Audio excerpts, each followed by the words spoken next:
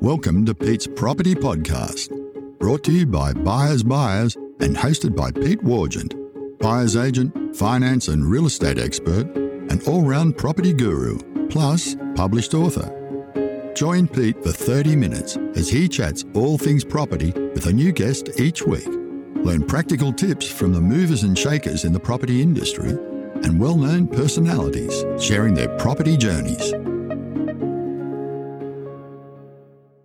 G'day, welcome to this week's episode of the Pete Wargent Property Pod. I'm thrilled to invite back onto the show our in-house resident property expert, Alistair Lias. Al, how's it going? Good to have you back on. Yeah, great to be back, Pete. Everything's going well. We've had a funny market over the last couple of months. It's nice to see some real activity starting again, and excited today to be speaking about Southeast Queensland. We are. Just before we get on to that, you're a country boy, aren't you? Obviously, been a difficult week down in Echuca. What's been happening down there? Yeah, so born and bred on the Murray River, Pete, and spent most of my lifetime in Echuca, and worked and lived in Rochester for a while as well. So tough times for all those folk down there, and it's heartbreaking to see what they're going through. And I've got a lot of friends and family down that way that have either been affected or are about to be affected as well. And even myself, Pete, I've got some real estate down that way. So it's affecting a lot of people in different ways, but very, very tense times for people down there. And big shout out to all of them as well. Yeah, I just wanted to also add just a shout out to all of the people who've come out and volunteered. It's been an unbelievable effort and quite heartwarming to see everybody pulling together through what's obviously a very stressful and difficult time for people down there. So, Al, as you mentioned, today we're going to talk about Southeast Queensland in particular, because the controversial land tax, which had been proposed and legislated for Queensland, whereby the state government was proposing to tax interstate investors on their land holdings all around the country, which threw a lot of property plans into disarray. Now, there was a huge amount of pushback on this from various interest groups, not only landlords, but also I think a lot of commercial property might have been impacted as well. But those plans have been shelved. I think the other states didn't really buy into providing the requisite information either. So look, firstly, it's a big sigh of relief for people who would have been adversely impacted with extra land tax. I think some people were planning to sell, now no longer may need to. But also it was for people, prospective investors looking forward to the Brisbane Olympics, say 10 years away. I think a lot of people were just like, well, this just sounds like it's a bad idea, and we're starting to look elsewhere. But you're starting to see now a change in focus from people inquiring? Yeah, pretty much overnight, Pete. And the moment they announced it and things went through, and we're all a little bit shocked when that did get pushed through, probably a little bit faster than what we thought it was going to, and without as much consultation as what we thought. And certainly overnight that inquiry dropped, and really straight away, as soon as people saw that was not on the table anymore, they were then showing that interest back into Queensland again. So good news all round. I think the other thing as well is that there's been a few developments in terms of monetary policy. So at the start of October, the Reserve Bank was widely tipped to increase the cash rate target by another 50 basis points. In the end, deciding to only go by 25 basis points, and it certainly gave people a bit more confidence or possibly hope that we're getting nearer to the top of the interest rate cycle. Now, that was 2.5 weeks ago at the time of recording. And actually since then, a whole load of data has been coming in softer. We got the jobs figures today, basically no jobs growth at all since June. So I think a lot of people are now coming around to the idea that although the Reserve Bank may still have some hikes left in it, we're getting pretty close to the top. So I think that's presumably made a bit of a difference as well to confidence. Yeah, it has. I think just with a lot of people sitting on the fence, a little bit reasonably nervous and a bit cautious as well, which is understandable. I mean, we're in those sort of times when people have got a right to be, particularly off the back of the pandemic, and not quite knowing what's going to happen in the future. But really now, and we've spoken about this a few times, it's really about when to buy. And I think there's still quite a few people that are sitting on the fence. But we see this in every upturn and downswing as well, where people will do that. But at the same time, I think there's always that opportunity. I think the astute investor knows that look when other people aren't actually looking, because there are opportunities out there. You don't have to rush the process. And by using a good buyer's agent, they actually understand that, because if you've got time up your sleeve, a good buyer's agent will take their time and they will look at the right properties, and then they'll use that negotiation power to make it work in their favour.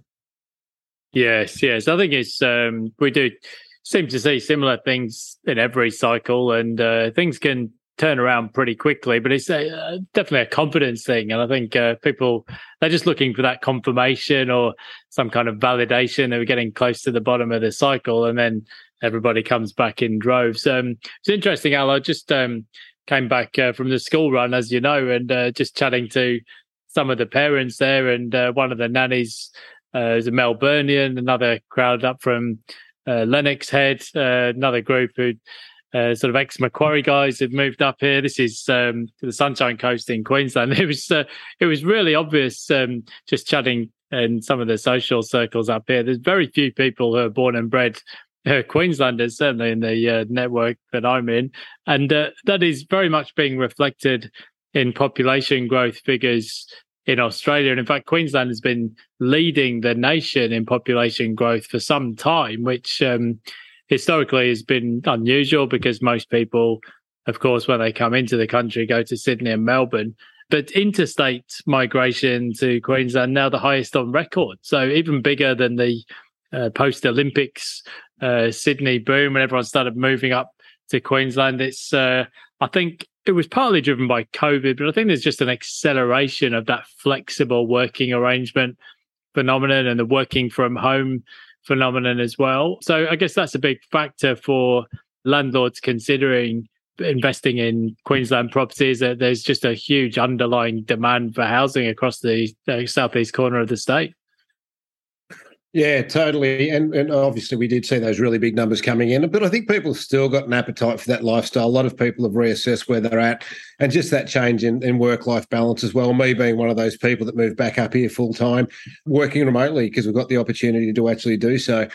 You will find, I think, Pete, just based on past experience, that probably 25% of the people that have moved into the regions outside Melbourne, Sydney, into Queensland, I think 25% eventually will move back. You do tend to find that within maybe a year to 2 years' time, that they tend to miss their friends and their family, and particularly if they move into regional areas, they do find out that the conveniences are not quite there like they were used to.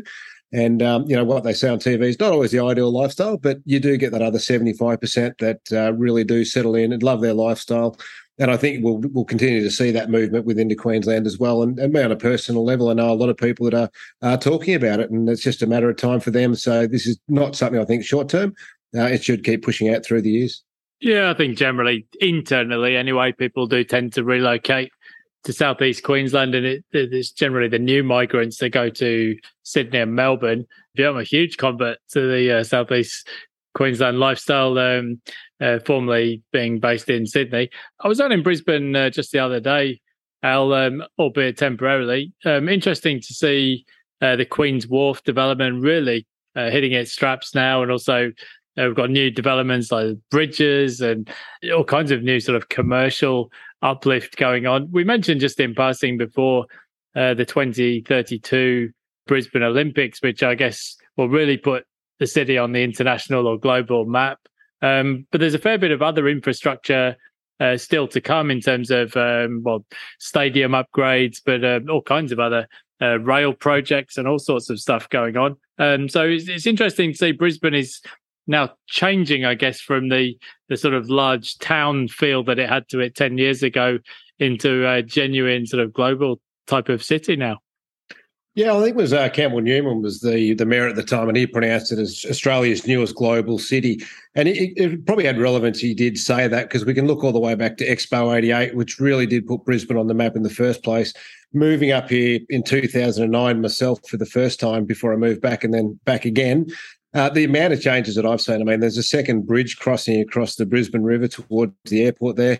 Just the amount of new apartments that have gone up, a lot of changes, and it has been pretty amazing, actually. And I did comment when I first moved up here, the amount of roadworks that are actually happening. I didn't see those sort of roadworks happening in Melbourne and Sydney, so it really was just showing the appetite for people moving here. And I think Brisbane, with the tunnels and so forth, we're pretty well prepared as well. So it's a good city to get around compared to Melbourne and Sydney as well. So I think there's a lot going for it, and there was some good forward thinking as far as infrastructure went. You just mentioned their apartments. Now, we do know that the preferred dwelling type in southeast Queensland is typically a detached home on a 400 square metre block of land, or ideally larger if you've got the budget. But apartments in Brisbane and southeast Queensland, that's an interesting one, because there was a long period there of maybe 10 or 12 years where there was practically no movement in apartment prices at all, certainly at the median price level.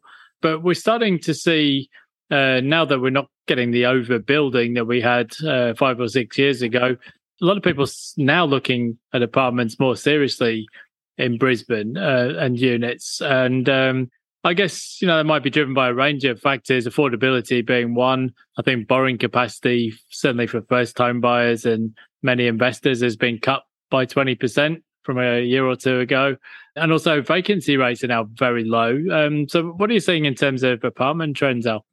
Yeah, exactly that, Pete. If you want to rewind back to maybe 10 years ago, 2012, there was a lot of apartments that had been built, and it was a bit of a joke at the time. Buy an apartment now or buy one coming up in a year or two, you're going to get something quite cheap, and that was quite true of the fact. With the oversupply, there was certainly plenty of it.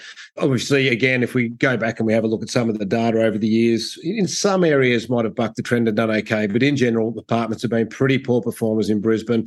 But really, mid-2020, in many of these areas, Nunda, Coorparoo, Indooroopilly, there's been a real uptick as far as that goes. And again, I think it's that affordability level's been that big one there, where people want to be in some of these, maybe that 7-8 kilometre arch of the city, the radius of the city, but trying to achieve that with a house now is very tough. But people are more than happy to say, well, let's sacrifice the space for convenience, and that's why they will look at apartments. And definitely a lot more trend in it. And looking at some of the rental increases lately, it's they've been steady in apartments, and definitely an uptick in the prices as well. And there's only so many apartments they're going to build in the short term. So again, we don't tend to look at apartments a lot, but strategically, if it's the right situation for the right budget, then certainly worth consideration in the right market.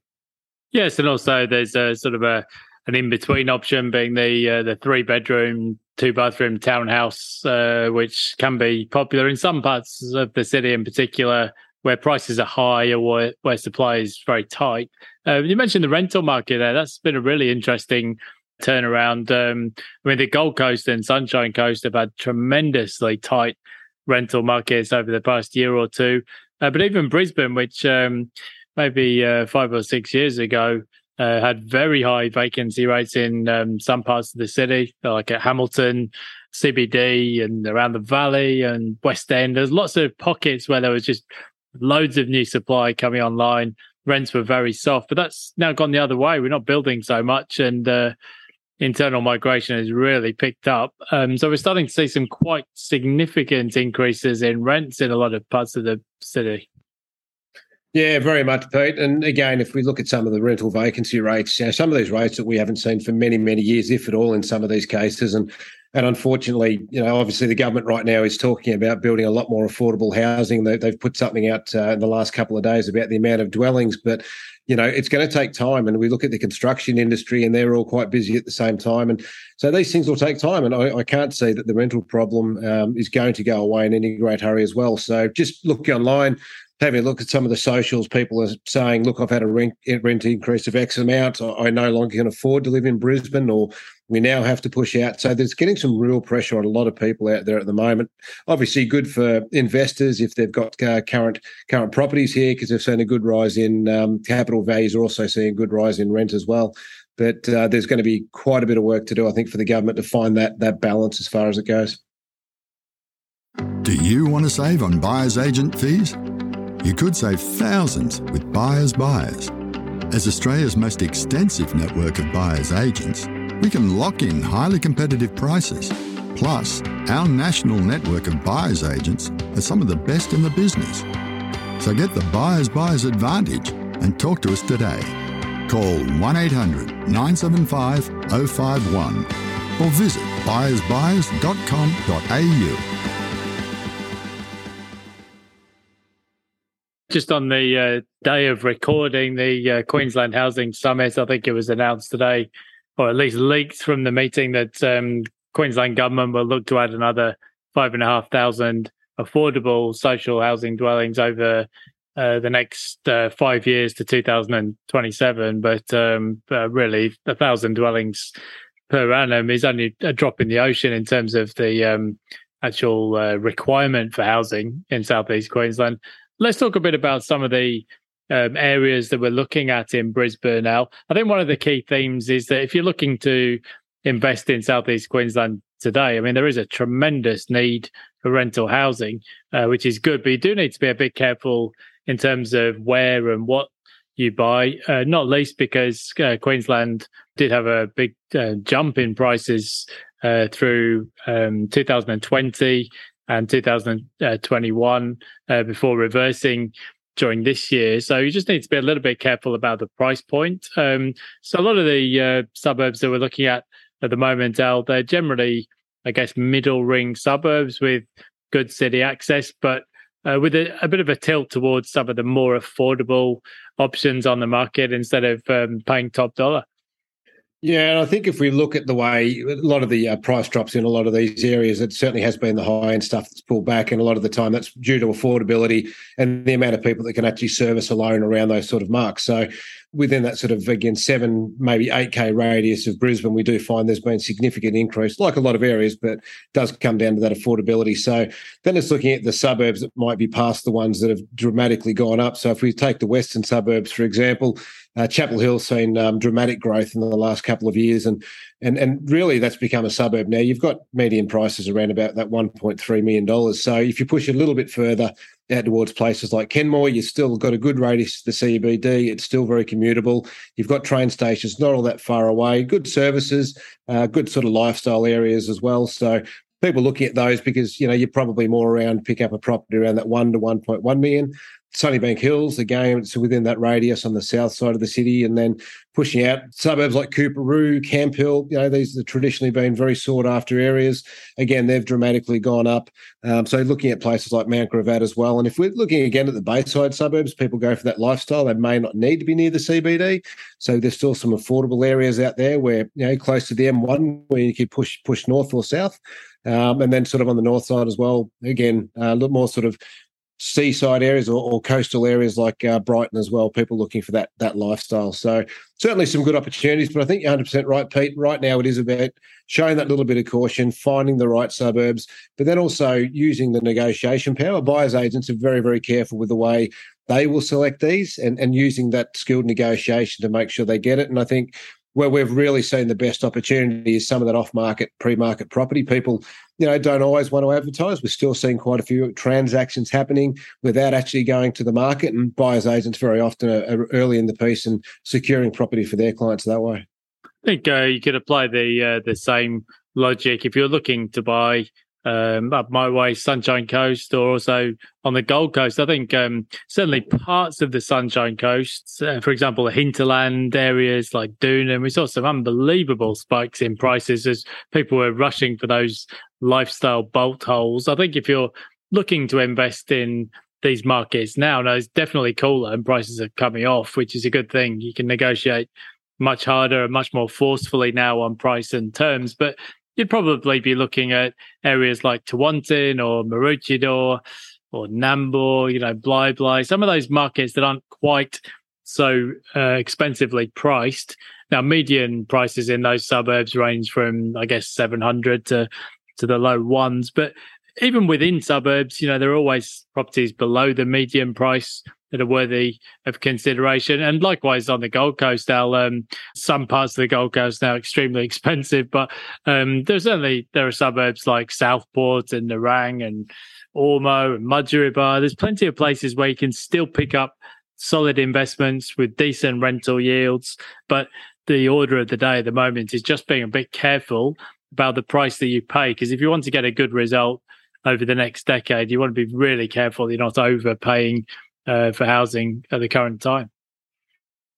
Yeah, absolutely. I think, again, I mean, you're pretty well spot on there, Pete. And we look at real estate as an investment, you know, not in 1 or 2 years' time. It really is looking over 10 to 15 years' time, really. And, if you want to get that short-term gain, of course, it is about getting the right property at the right price and really de-risking the process. And that's what it comes down to. And I think this is where people that sit on the fence probably get a lot of information from different areas and they really struggle to make a managed decision and not understanding the prices. And I think this is why, someone who's on the ground, boots on the ground in the area, studies the market every day, can help make a managed decision very, very quickly.